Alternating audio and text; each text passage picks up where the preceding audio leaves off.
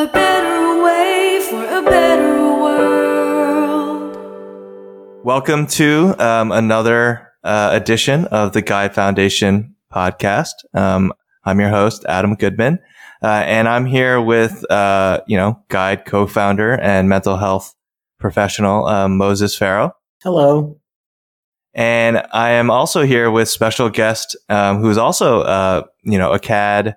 She's, a longstanding member of both the adoptee community and the mental health community as a professional. Jahi, how are you? Hey, good. Thanks for having me. Yeah, absolutely. Thanks for being on our podcast. And so we've had a bunch of conversations leading up to this, so we're really excited to jump in.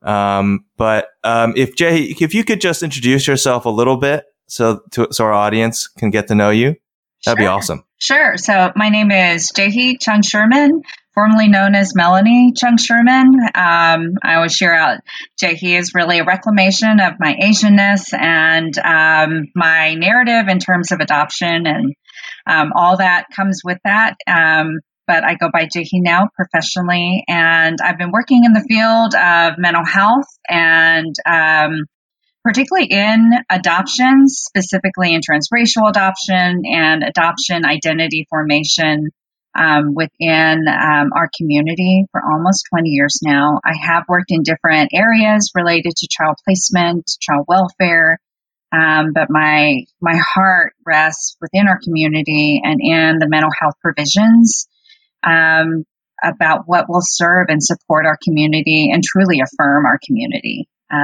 So I've been a licensed clinical social worker, like so many other fellow CADs, and moved into the realm of psychotherapy because it's been lacking really the intersections of our experiences collectively have just not had any places at any one specific table. And we have been talking about just, completely deconstructing that table.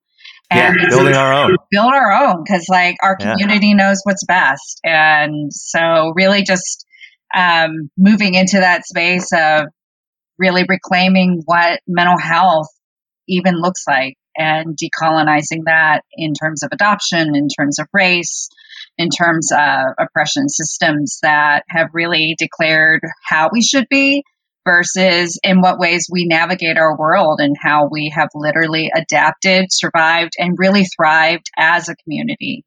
So that's really what I like to focus on in my practice. That's awesome. That's really amazing. So we while we were preparing and just as we were talking and and as you mentioned, this idea of building our own table. And I love that because it flips the idea of we just want a seat at the table, because we've had a lot of adoptees and this is where we have had success, right? We've had adoptees sort of in the agencies working. We've had people, at these tables, and we're just seeing that things are not changing, right? Or changing in the ways that we'd want to see them change. And I think it also just, it relates to the whole sort of atmosphere that's going on right now in the wider world, where it's we can't just ask, it isn't that we want a table at we don't want a seat at the existing table, right? We want to create a new system. We want to create a whole new society, that is more in line with the values that we want to go forward with, because we're just seeing things that are just not working, and we've tried to tweak knobs here, and change things, but the change isn't happening that we want. And so I love that idea of building our own table. And I'm hoping that the Gide Foundation is one of those steps in that direction, right? To sort of building our own table. But from a mental health professional standpoint, when you say something building our own table, what does that mean to you? What would you classify as building our own table? Well, first, I just want to say in full disclosure, I had the privilege and the abilities to sit at multiple tables throughout my career. And, the system itself will change perspective and will change the person in the system. And what I've learned from that is that, in terms of the structural piece of systems that are really there, that are kind of baked into oppressive systems of basically sharing out what marginalized communities, what is adept and what is beneficial for us rather than with us. The table means it is housed by us and it is for us. It is collective. It is, and it is also inviting and inclusive, but it is not afraid to speak truth to power. And it is not afraid of deconstructing a lot of the elements that have been there that have really led to pathologies. So if we look in terms of mental health, if we look in terms of even the practice itself, a child placement, and what has actually gone into the disproportionality, particularly of children of color, Black, Brown, Indigenous, Asian, multiracial kids, moving into systems of what is quote unquote best interest, and really then redefining that. Well, this community knows what is best interest. It may be really dynamic in how we get to that place, but I think without having even our own beginning to formulate our own lexicon and our vocabulary of what that is also this reclamation of our space that I don't necessarily, because if I were to sit at the table, there really is housed in a lot of, let's just say it, white supremacy, patriarchal standards. And that is not going to necessarily serve and benefit the needs of our community if I'm really like in my lane, really looking in terms of mental health, or in my lane in terms of social justice and equity work and activism. I think those two things are housed together because social justice also paves the way for mental wellness. And in terms of our community, for so long, we've had too many authors dictating what we should be versus inviting us and then actually handing the mic over and divesting power to share out this is the experiences of adopted people, and that we are not monolithic, and that we don't necessarily all have to house in a space of agreement, but at least we need to be able to not have to go through a table to make our table. I don't want permission anymore. Yes, absolutely. To do the work. Absolutely. I agree. Yeah, I couldn't agree with more with that. Because like that what you said about how, these systems are sort of just awash in white supremacy, and you're never going to be able to get justice through this system. And it can be hard when you're talking about a system like the justice system, right? Where like you're talking about courts. And there was a story that just came out about, and it wasn't really adoption related, but I think it illustrates what you're talking about systems that you're not going to be able to get justice. It just came out and it made national news about this 15-year-old black girl who was sent to juvenile detention because she missed or she wasn't submitting her homework on time. And it violated her parole because I guess she had gotten in trouble earlier because she was being violent toward her mother or something like that, or was being delinquent, or I don't know. Like she was doing things that maybe that were dumb, but like, and I guess deemed criminal enough to, put her in juvenile hall. But then the judge basically was like, well, we told you we were going to be strict with you and you didn't do your homework. So we're going to take you, put you back into juvenile detention. And that doesn't, that a kind of system where, that happens isn't one where like you can just expect to like, have a few more black judges and that will suddenly prevent this from happening. Like just the idea that you can say to like a 15-year-old, child and say, you don't do your homework, you're going to go to basically, kids jail, right? But it's a jail, right? It's a jail for kids. It doesn't seem right. Like, how does that happen? And so, yeah, but it can be hard. You're like, well, you mean no judges? No, I don't think that's what we mean. But, It really isn't a deconstruction of the structural powers and the privilege within the system, because I also consider for this young woman what were the issues that were going on systemically that were creating spaces that made it barriers to accomplish the Right. goals that were actually set, and were these goals and set in this prism of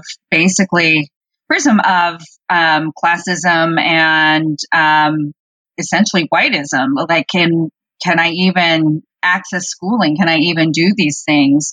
But then I think, like, if we are really going to empower our communities, including our own as adoptee communities, and we have to really look at what's disenfranchised us, and then what allowing us to be able to come to a place that will, like, our community knows also what will empower us as much as this young woman who you're talking about within communities.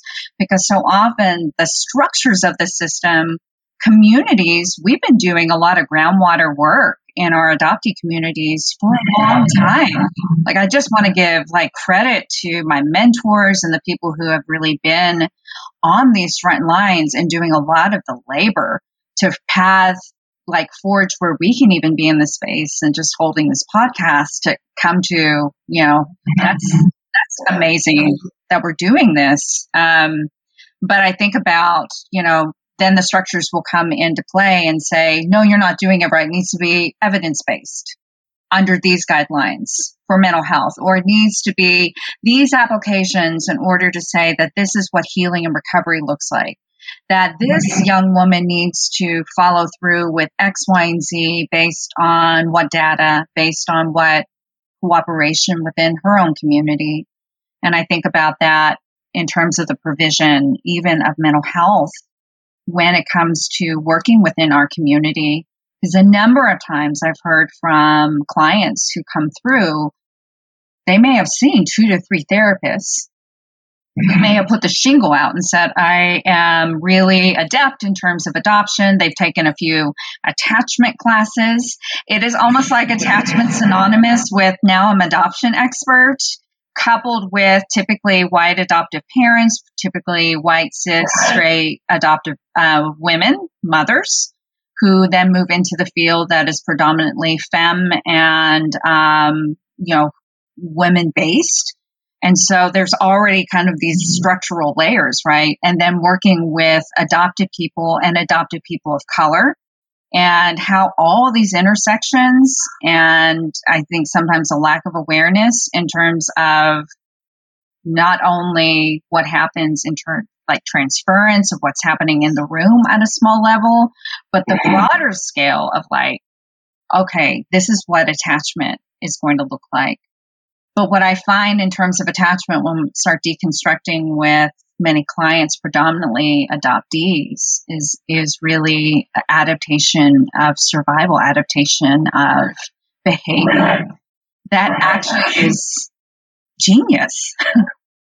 Yeah, I mean, I think survival is one of those words that can explain a lot when it comes to adoptees and adoption, that I think some people might not understand it, especially if it's like the adoptee wasn't like a quote unquote orphan, or like found on the street or something. I think for people like that, or in situations like that, people can understand like, oh yeah, they're surviving or something. But if it were, let's say it was like an infant adoption or something, and a person's like, well, they were a baby. They weren't, they weren't really surviving, right? I mean, they were given to a family and they could survive, right? They were given food and shelter. Like, what survival are you talking about? So I think it can be sometimes very hard for non-adoptees or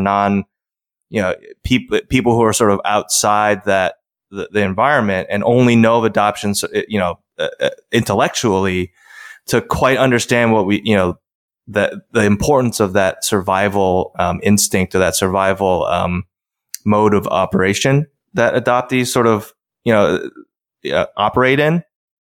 So like I guess when in your experience for many years of treating and helping patients, what has been a good way for them to find someone who will fit as like as a therapist? If it's not you, I mean, you could be the answer for that, but for them. But like, what's like if an adoptee was listening, is listening to this podcast and thinking, I want to go out and find a therapist, what would your advice be for like some best practices of going about that search? And it can feel really daunting. I think it can be. Oh, yeah. It's so challenging when predominantly in terms of psychotherapy, I think in most of our professions, it is a pretty white dominated space when we're talking, especially for transracial adoptees, CADs. Definitely.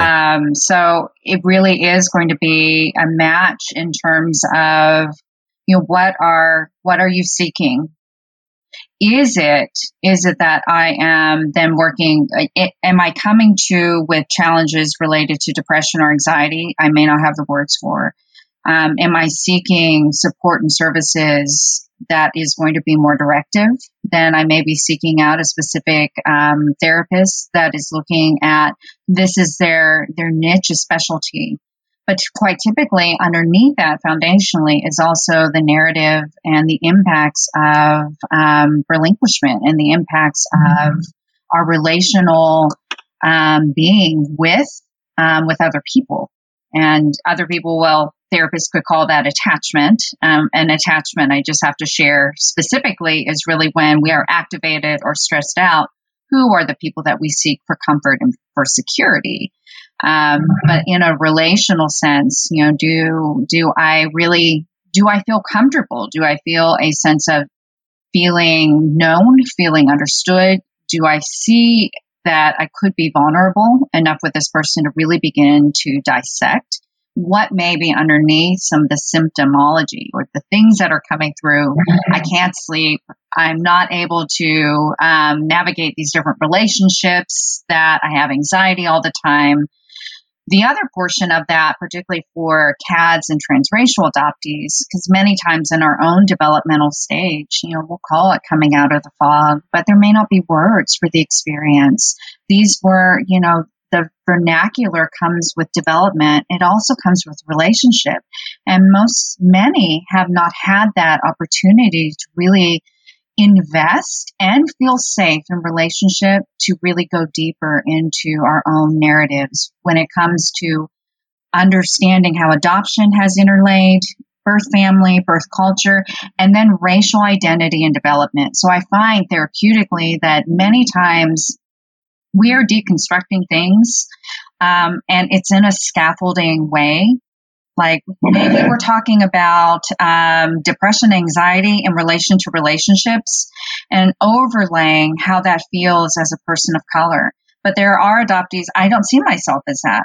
So we're starting where that individual is. If I'm working with a therapist who's already interjecting what they think should happen or what they think should be a modicum of where you should be developmentally, that's kind of a red flag. And many times for adoptees, we kind of turn off our fight, flight, or freeze. We turn off that gut because adoption for many could not exist outside of denial. And for so long, that internalized denial is also, it's conceptualized into or becomes a form of survival.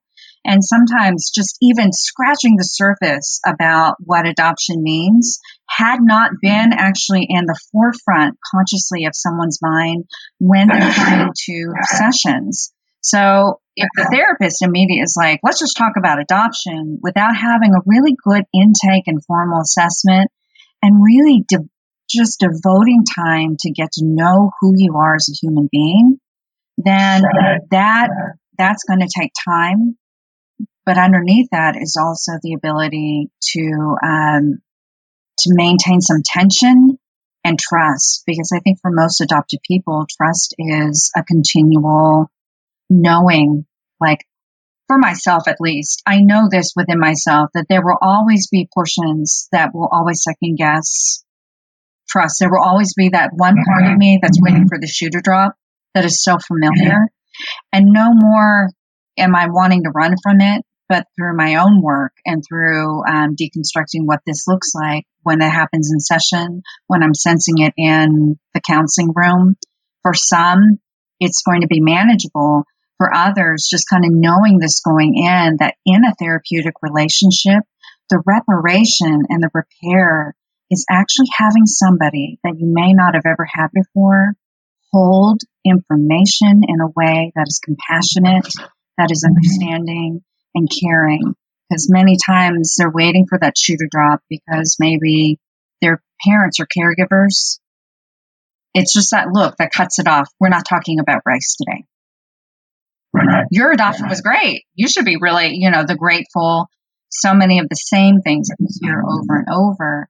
And sometimes the shame of what may bring an adopted person to the doors, especially into adulthood. I wasn't always nice to my parents and I don't know why. Well, let's deconstruct what that is. What does that mean to you? Because really what that was a survival and not feeling known. And it doesn't mean that you were bad. It means that they're acting upon you. Yeah, and it can be hard. Like you just mentioned, like you will start to feel guilty because you'll say like, I didn't treat them that well. Mm-hmm. And you feel bad about that. And then you don't want to necessarily deconstruct why that was. Right. And it's very tough. It's very, therapy in general is tough. And and I think it's a brave decision for anyone to really even start to look and then even go to one session with the therapist and to see how it goes. And so I feel like, you can do your best to pick a therapist that you have access to and that you feel might have, the best chance of being a good fit.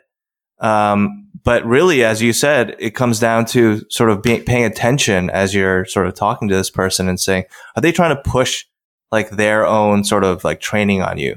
Do they have a viewpoint about something? And then if you don't sort of fit that viewpoint, are they trying to like steer you towards that? Or are they really just sitting back and listening and absorbing, at least early on in the relationship, what you're telling them? Because there are certainly therapists that, I think that, will do more pushing of their own ideas. And there are others that will just listen. And then, they obviously will push back. They're going to challenge you on things if they feel that it's something you need to be challenged on. But I think in my experiences of having a therapist, at least in the beginning, they just do a lot of listening. They're getting to know you, and if they, and I think that, as someone, if you don't have a lot of experience with therapy and you're sort of just doing it for the first time, make sure that they're listening to you and really asking a lot of questions about you and your life and how you're feeling and thinking. I really believe that like in the beginning, they shouldn't be telling you things, at least in the beginning. But that's sort of how I see it because, you don't want to be, you want to be able to feel a trust level. And a lot of the trust is built through listening, I feel, at least for a therapist. I don't know if you had other things to mention, Moses, just in terms of, accessing what that's like when you're interfacing as an adopted person as well, and when people are accessing services. And I think it's really important that the therapist is also adopted. I think it's important that they have done some internal work for themselves and that they've addressed their own personal biases. I think it's important that you find someone who is just that much further along in their own coming out of the fog. So it's not this thing of, I know that I need to be further along, and the therapist I'm seeing has not quite gotten there yet. So looking at those aspects as well, I think it's important that you're able to have that human-to-human connection as well, like you were saying, Jahi. uh, one of the first pieces of advice early in my career from a co-therapist was, you got to be real with them. And at that stage in my career, I was like, what does that even mean, to be real? It's taken me a long time to get to a point of saying, now I'm understanding where it's just, you're meeting each other face to face. You're able to be in the same vulnerable space. So the other thing that you brought up, Adam, it takes a lot of courage.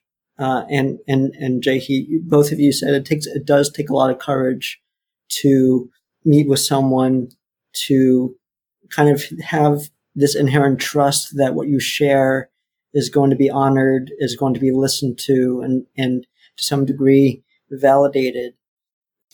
So I would say, yes, I agree with you guys on that. Where I'm kind of wanting to shift the focus from traditional mental health dynamics and the therapeutic relationship, move it more towards self-empowerment. So the person seeking the therapy can really feel empowered to take charge of their own well-being, and move that space more into just educating, informing, bouncing off ideas, and just really being in a peer-to-peer kind of situation. You're helping them figure things out, and not so much being so prescriptive. Now, I want to back up and backtrack and say that there's a multitude of modalities out there. And I think this is really important. And I think it's wonderful that the mental health community has really wanted to reach out to all degrees of the human condition and say, we want to address people exactly where they're at, whatever stage in life, whatever symptomology, just whatever they're coming to therapy for, that we want to meet their need. I think so. I think it's not to say let's discount traditional therapies or these modalities that are more prescriptive and directive, but really to say that, we're recognizing one size does not fit all, and that there is such a wide range of how people struggle in life or just carry themselves through life. But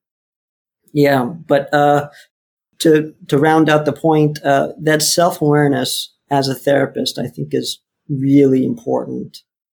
And for the process of seeking a therapist, to have just a little bit of that sense for yourself of, here's what I'm looking for, here's what I need at this point in my life, or here's what I think will be helpful.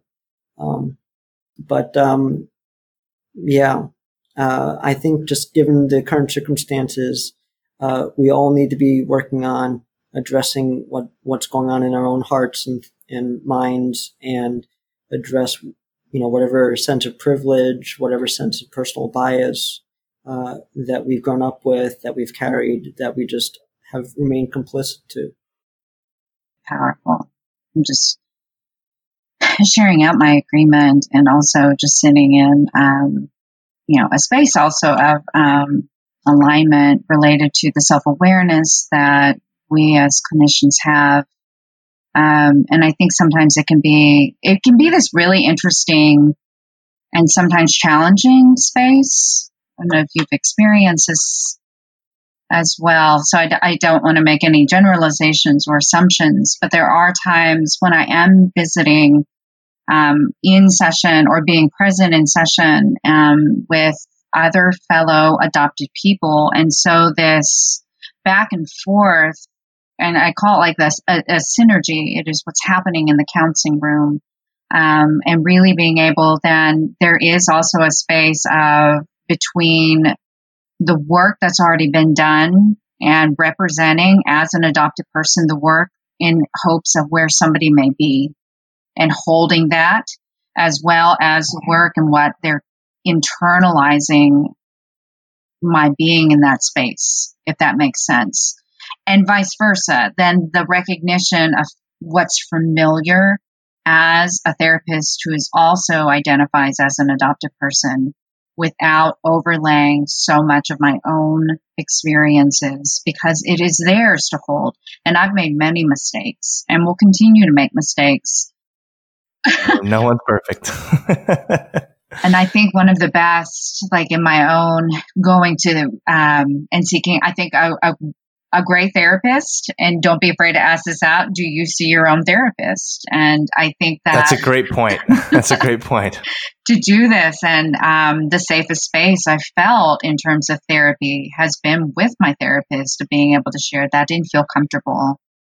That doesn't feel right to me, or we talked about this and I felt othered in this. That's actually a replication really between a real safe relationship. And I think for many, many adopted people, it may be one of the first times with this unconditional regard for where that person is so critical, and it can be so healing. So holding that narrative can also be a challenge as an adopted person doing this work, and also rewarding, because I think we also have great privilege and insight to move the process through in a way, and also call in gently things that maybe other therapists will not be able to outside of that lived experience, in a way that I would not be able to speak congruently. I can speak compassionately too, but can speak congruently with, say, an individual who is also identifies as trans, non-binary. I'm not going to have that lived experience, but I can compassionately come alongside. But if you have the privilege to access a therapist who's also adopted, there's not many of us. Is that therapist willing to consult? Are they open and flexible enough? Who are the people on your call log or on your, basically your DMs that you consult with related to adoption, related to racial identity, related to transracial pieces, grief and loss, birth search? Those are the things, if you can't, do they have the humility enough to seek that out? Because there are plenty of us who are doing consult. Oh, for sure. For sure. Yeah. It's amazing, just to think about, how much work's already been done, how much there is to do. And I hope that, the adoptees listening, will be encouraged to go out and if they feel it's right for them to seek an adoptee who's a therapist, or just seek therapy for themselves. I think I wanted to circle back to, a topic that we had talked about before. We did mention earlier in the podcast, about attachment. Because I think attachment is one of those huge topics, when it comes to adoptees and adoption. We had talked before about sort of like, how attachment is described, like sort of the clinical models around it. And then the fact that clinical model that, hopefully you and Moses can describe, Jahi, is taught to prospective adoptive parents. And in that, teaching that, and then the expectations that are set from this sort of framework, how that can manifest, in harm, probably unintentionally, to adoptees. I know that's a lot. It was a rambling question, but yeah, Adam, we got you. I think I agree with you that this is a long-standing, somewhat controversial debate within the mental health community, the development of the diagnosis of reactive attachment disorder. And thankfully, in my opinion, there are those who are moving this dialogue, this debate forward to introduce newer concepts of complex PTSD, of childhood developmental PTSD. And I think the movement, and I was just speaking about this with another colleague probably a couple of weeks ago, moving it more in the realm of resiliency, and just kind of reintroducing the idea of how we heal from trauma, how we overcome it, how we live with it, and building up that kind of mindset, that kind of mentality, that kind of approach of seeing us not as trauma survivors or trauma victims, which is an older term, but really that we are inherently resilient. I mean, we as an organism, as human beings, we're wired to organize experiences, and how these experiences are overlaid in what we have lived through, and what's been out there in our environment, what's within our own DNA and our makeup, which sometimes can be even more extended out because of a lack of information, will shape our environment. But we are organisms to make sense of things and to organize our experiences. So my argument related to attachment, particularly when I'm working with parents who are bringing younger adoptees to the office for behavioral, adaptation and containment, whatever that looks like, is also in what ways have they navigated that is both curious to me, curious to them as parents, curious to that kiddo, but then also the genius that it takes in terms of adaptation. It may not be the most beneficial in terms of the whole family system, but I think about attachment is so... It's almost like attachment has become intertwined with adoption and how it's taught out. So what has been deemed as quote unquote healthy and secure attachment is really actually moved away from academics and research. So in full disclosure, I shared with you all a little earlier, I did train under Dr. Main and Dr. Hesse through their UCLA at Berkeley's Attachment Institute. So really got baked in terms of, really learn the methodology behind the adult attachment interview, which was really coming out in language and linguistics. Well, our kids don't. Our kids speak in behavior. And so, security means I can actually use my words. I can navigate the world through my sharing out and knowing that somebody else is going to receive that wholeheartedly. And when it comes to attachment theory, the way first it is then taught to clinicians, and then the way that it's enacted in with family systems and prospective adopt families, we have an idea of what is pathological, like what is wrong. These are the signs of unhealthy attachment in your child, irregardless of the experiences that they have. And so if I'm only looking at the behavior or this idea of good or bad in a real binary, well, how am I going to treat this relationship? Not just the child, but this relationship. And then how is that child internalizing their role in that relationship? And adoptees, if we really then look at adoption, it had to be formed by denial. Everybody had to deny some reality to get to the point of placement and relinquishment. But the adopted person, we literally embody everybody else's denial. So to actually, if we were really going to break down attachment, it is also breaking down the denial. And when the words are used in denial in terms of, well, this is a healthy attached adoptee, which looks adjusted and they're quiet and they're grateful and they're well behaved, but we're missing all the other underneath things. When we have a child who's externalizing their pain, they're externalizing their anguish, they're actually externalizing the denial they have words for. That's right. That's right. They're acting it out because they can't speak it in words. So if we're really then to like deconstruct attachment is what I do to get to share and communicate my stress, anxiety, my worry, my fear with you. I'm not reactive to it. It's not like a sneeze. I'm going to have a response to it. Your child and we as human beings are constantly enacting attachment.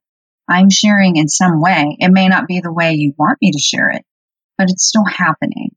And if we then place these labels on adopted people, as in, the number of clients who are much older, who come through my office through the years and said, I am Brad.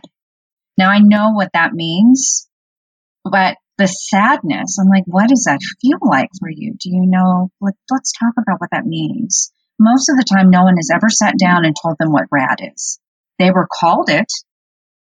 And RAD is what is it? It's reactive attachment disorder? Mm-hmm. Okay. No, there's even words for adoptees called radish. There are parents who will wear trauma mama shirts. God. Come look at my radish. These are actually sold. You can find these. That's perverse. I mean, that is, that's like, it's harmful. It's I don't even know how to express what I feel that's like, but perverse is like the word that comes to mind. I mean, I'm not shocked by it. It's not like I'm surprised it happens. It's I don't know how to describe it. It's like, it's so perverse. It's just, how does someone come to do that and like almost wear it as like a badge of pride? Like they're not shamed by it. Like they don't have to feel shame. They have a t-shirt. They wear that. You don't feel shame by something if you wear a t-shirt. You know what I mean? Like, right.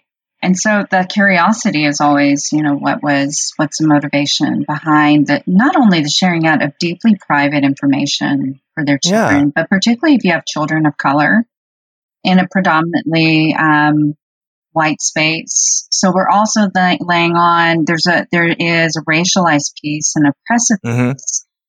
And also then I'm hearing from kids like vernaculars, like kids from hard places. This has been through TBRI. In different circles in adoption, and I'll hear from adoptees who say, I'm a kid from a hard place. And what do you think they've internalized about who they are as a human being? I'm hard. Yeah. My birth family's hard. My race is hard. My identities are hard. And so if attachment means that I come to you in stress and anxiety, and the place that is creating the stress and anxiety are the very people who are supposed to protect me and see me, that paradox for a child is overwhelming. So no wonder absolutely. They're responding like this. That's actually healthy in terms of response. Yes. Like, you're scaring the crap out of me, and I don't have the words for it because you're not protecting me. They tease me because of the way I looked. Oh, it's not about your look. We're not going to talk about race. So they learn to shut this off, cordon this off.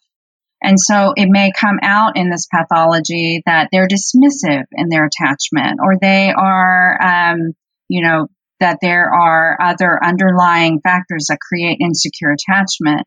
When really I get down to, in terms of assessment between parent and child, it's a relational interaction. That's right. They don't feel safe talking about it. Right. And and I think a lot of the time, people have thoughts about what parenting is, right? Like, what do you do? Like, maybe, and it comes from like your own upbringing and media and sort of how we're socialized.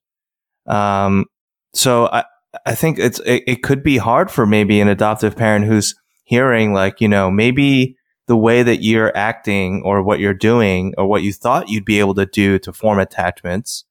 If they thought they had to do anything at all, because I think a lot of times people think, you have a child and it's just sort of attachment, that they're being told, well, maybe you need to rethink this. Maybe what you've been doing isn't working. So you need to try something different.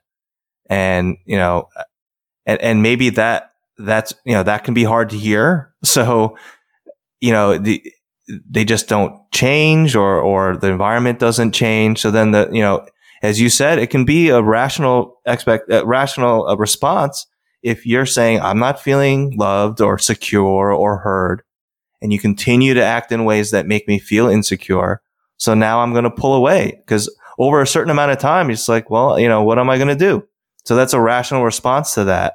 And then maybe there's a disconnect there. Which has created, I think, that pathology of the adopted child syndrome, which was coined in the 70s, And so, I'm holding, and it kind of goes back to what we were talking about before in terms of mental health, of knowing thyself and self-awareness. So often I'm working with parents in their own trauma and attachment histories about what brought you here and what is elicited in this relationship. Because attachment, it is biological, it's survival, because without this, we'll die. We have to be connected as human beings. We're wired for that.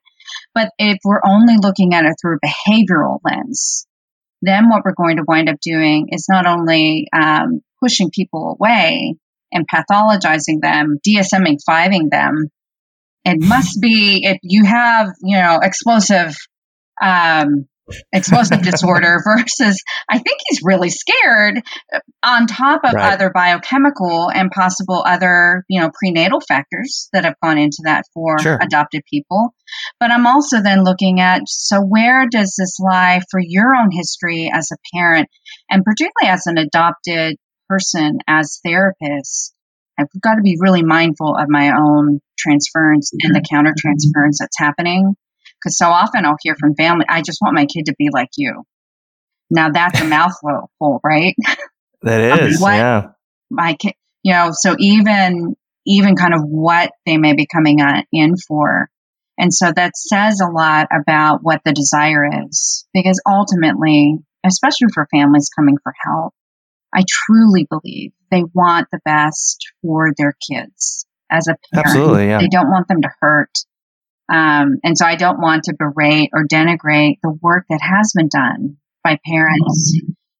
But I think in the structure of what's being taught, we have to literally take it and break it down, because it's doing damage to adopted people by pathologizing, by not seeing the holistic part of not just themselves, but the relationship outside of one perspective of what, a lot of the research and clinical application, it's been formulated particularly in the 80s and 90s by white adult parents who could publish, who could get the information out. And so the internet has really changed that perspective.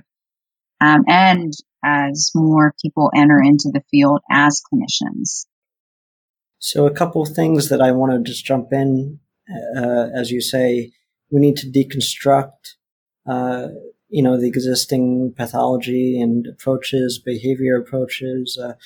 The two things that came to the forefront for me is the intergenerational trauma, or the intergenerational transmission of trauma, where we're adopted into families. There's no biological connection. And it's fascinating how we end up playing out particular family dynamics or relationship issues, unresolved trauma from previous generations, not just from our adopted parents, but from previous generations before them. And I do feel we are at a time when we're, I think, just able to start addressing this and bringing this to our table and say, adopt parents, we need you to work on your own issues, resolve your own previous familial traumas. So you don't bring that into a brand new relationship that with all the hope and love and intent for making this a beautiful thing.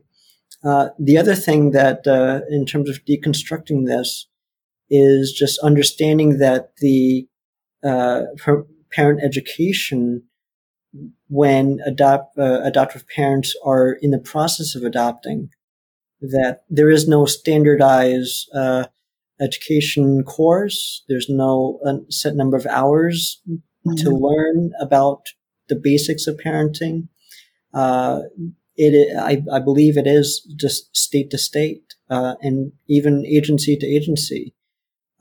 So there are situations that I've come across where one parent is totally throwing themselves into this. They are doing their own work. They're reading the books. They are taking these courses, and the other parent is not, saying, I'm so glad they are, because they'll be the parent and I'll get to have all the fun. Right.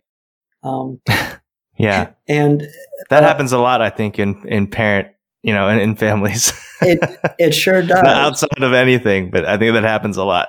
It sure does. But what that does, it confuses and complicates that attachment process, right? That we're talking about. It is actually more harmful and more disruptive when one parent really knows what they're doing and the other parent, is just going off of what they were brought up on, for example. That's right. Yeah. So looking at those two pieces, I think are really important to bring to this new table that we're creating, because in a way, just bringing it back to having this safe space for ourselves, that we do need to take a look at these elements that infiltrate our internalized experience of being an adoptee. So there is this sense of, well, if we're creating this new table for ourselves, we need to have this sense of a safe space where it's not being infiltrated anymore, where we're able to recognize, we don't have to carry our family's burdens, that they're just ignorantly or unassumingly putting on us because of the way that they were socialized, the social narratives, the constructs, everything that we've been talking about, that do need to be deconstructed and reconstructed. Because I think about, as you're sharing that out, I'm glad that you brought up the intergenerational trauma that really brings family systems together, specifically in adoption, and particularly in transracial international adoption. The exploration of the motivation that can really encapsulate colonialism, right, and like saviorism, and what is actually being sought if you break down the portions of denial and complicity in that.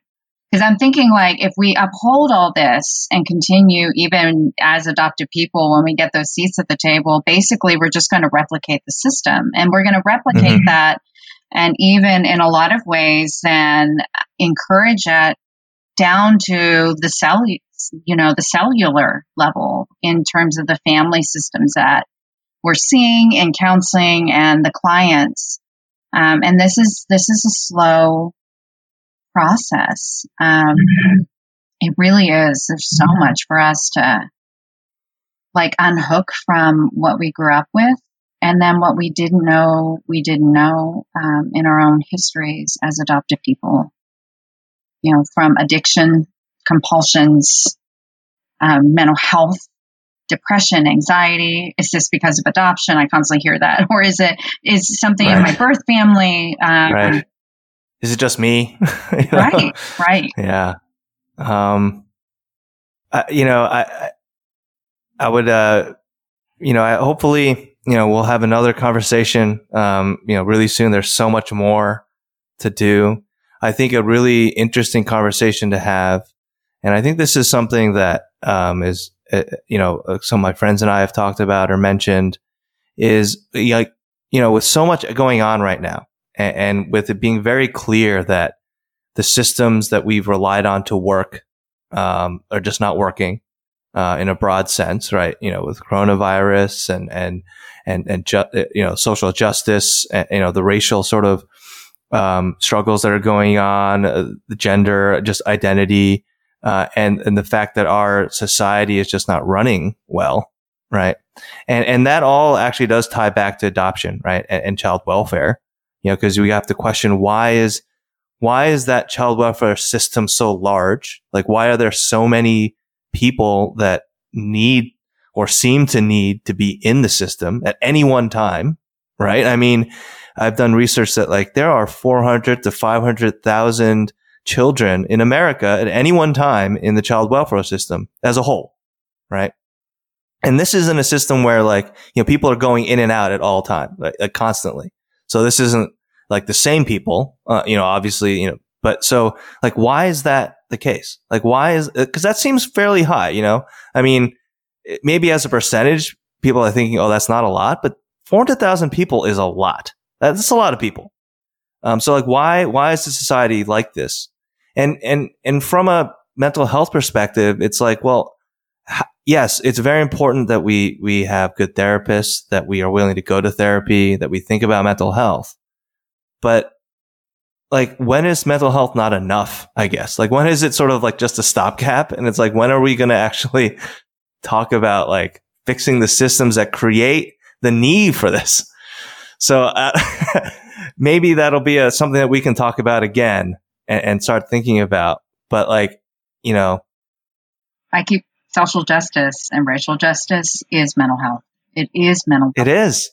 Oh, it sorry, is. Moses, you were. Oh no! Thank you for taking it in that direction. It'd be great to elaborate, Jahi.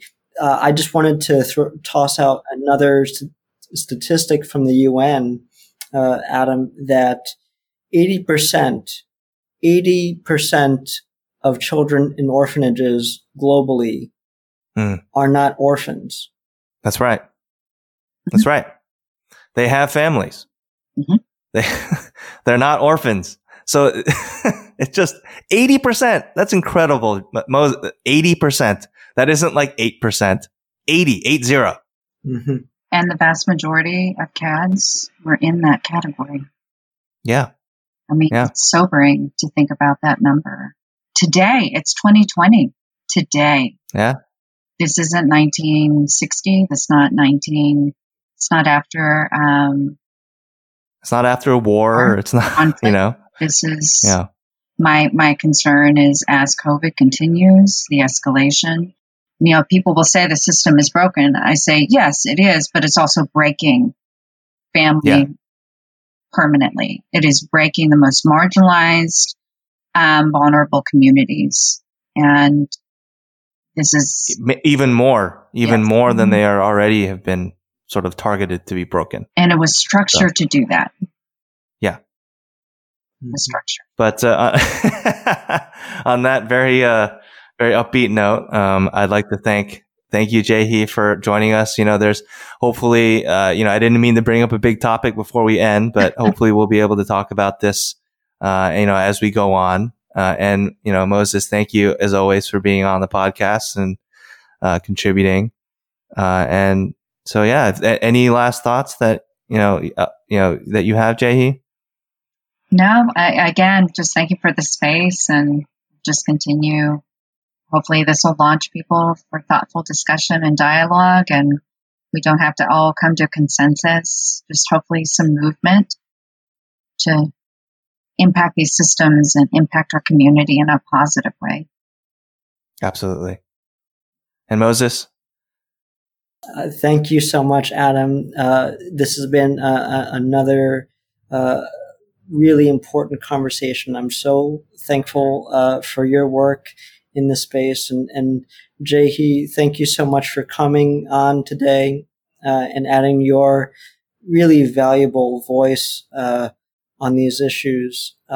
You are someone that I've been following very closely, at least on Facebook, and really appreciate the clarity that you are able to articulate your perspective and the way that you are addressing these issues. So really, thank you very much. The couple things I just want to just bring up.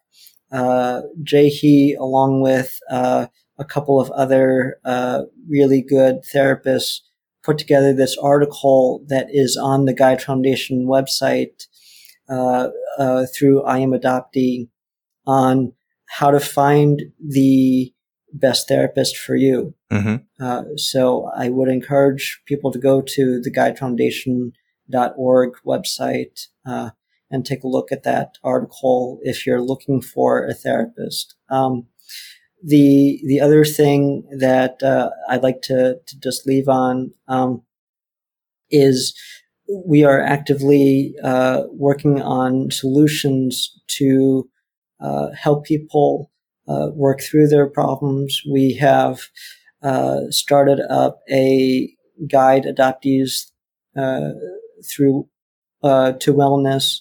It's a Facebook group that you can find through the Guide Foundation Facebook page. You can certainly reach out to Adam or I. We are looking to connect with other adoptee therapists, just like Jahi, because just we need to get our perspectives together. We need to bring our voices together. So I would encourage people to reach out to the Gide Foundation, who are working in the mental health and the wellness field. So. Thank you so much, Jahi. Thank you, Moses. We will include in the show notes both Jahi's article and also the new Facebook group link. So again, thank you both.